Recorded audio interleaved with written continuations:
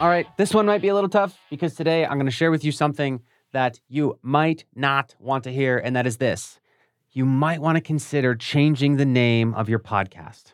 If you don't know who I am, my name is Kevin Schmidlin. I am the host and founder behind Grow the Show, a 7-figure company whose mission is to make growing and monetizing a podcast hilariously easy.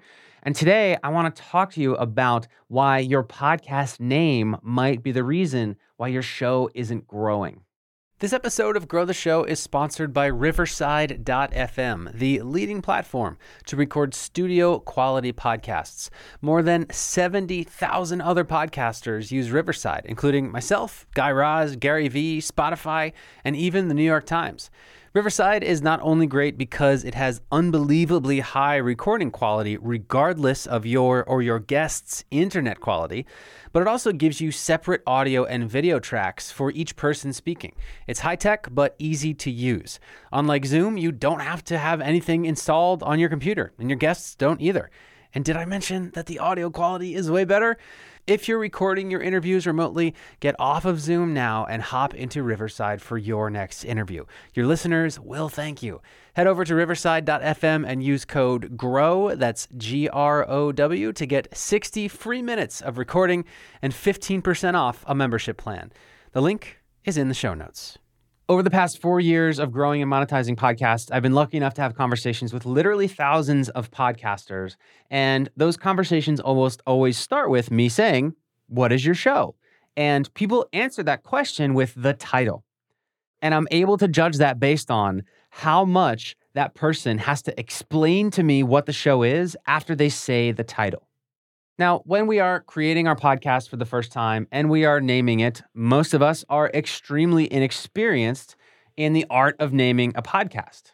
And so what a lot of us do is we try to be super creative behind the name of the show and get really cute with the phrasing or make up words or turn the phrase a little bit, have double and triple entendres, or we name the show after ourselves because we want the show to grow our own personal brand. There's nothing wrong with that. But what I have discovered is that the shows that grow the fastest are the ones whose names are the most self-explanatory. Now, I'm not saying that if your show is named after you, like the Your Name show, that it can't grow, or that if your show does have some sort of, cute or complex name or turn of phrase or a made-up name or the name of your company, I'm not saying that your show can't grow if that's the case. What I am saying, though, is that if your show's name is extremely self-explanatory, where you don't even need a podcast description because it's just contained in the name, you're going to have a much easier time growing the show. Take my show, Grow the Show. You know what it is. It helps you grow the show. You could argue I could make it Grow Your Podcast, but that doesn't rhyme. And this one does the trick. I've also had the privilege of chatting with podcasters who have gotten 10,000, 100,000, sometimes 500,000 downloads and above, who really haven't put much thought into podcast growth at all, which is frustrating to me because so many of us have put tons of thought into podcast growth and don't have it. But there are tons of folks I know who are like, "Oh, it was kind of easy for me. I don't know. My show's just growing." And it's really frustrating because I'm like, "Oh, you don't even know how lucky that is." But it's actually not lucky. The reason why their show is growing so well is because their show's name is self-explanatory. The name is just something basic. It's something that people might search for in the podcast apps and come across.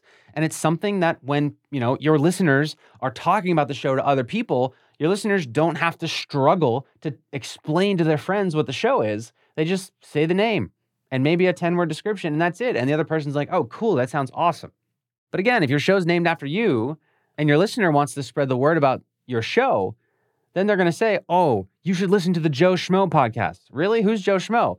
"Oh, it's this person who does this thing and the show has all these interviews." And now you're relying on your listener to be able to sell and pitch your podcast. When in my experience, it's hard enough for the podcaster to succinctly pitch their podcast. If you're relying on your listeners to do it, it's probably not going to work. They're probably not going to do a great job of selling you and your show. But again, if your podcast title is self-explanatory, it's easy, it's not cute, it doesn't require too much thought, then it's just going to put so much less friction on the spreading of your word. And so if you are someone whose podcast is a crazy name and you have to explain what it means or explain what it is or explain who you are, then my message to you today is a painful one. But my message to you is consider changing the name of your show to something that is more basic, more self-explanatory, less flashy, and watch your current podcast growth strategies start to work better without you having to change anything other than the name of your show. Again, you don't have to do it. I know a lot of people, the identity of their podcast is behind the name. And yes, if you look at the top 100 charts, there are tons of shows whose names are self-explanatory. So I'm not saying that this is the only way to grow your podcast. I am just saying that it's something worth considering. So that is it for this piece. I hope this week's episode brings you the most downloads you've ever gotten in an episode of your show.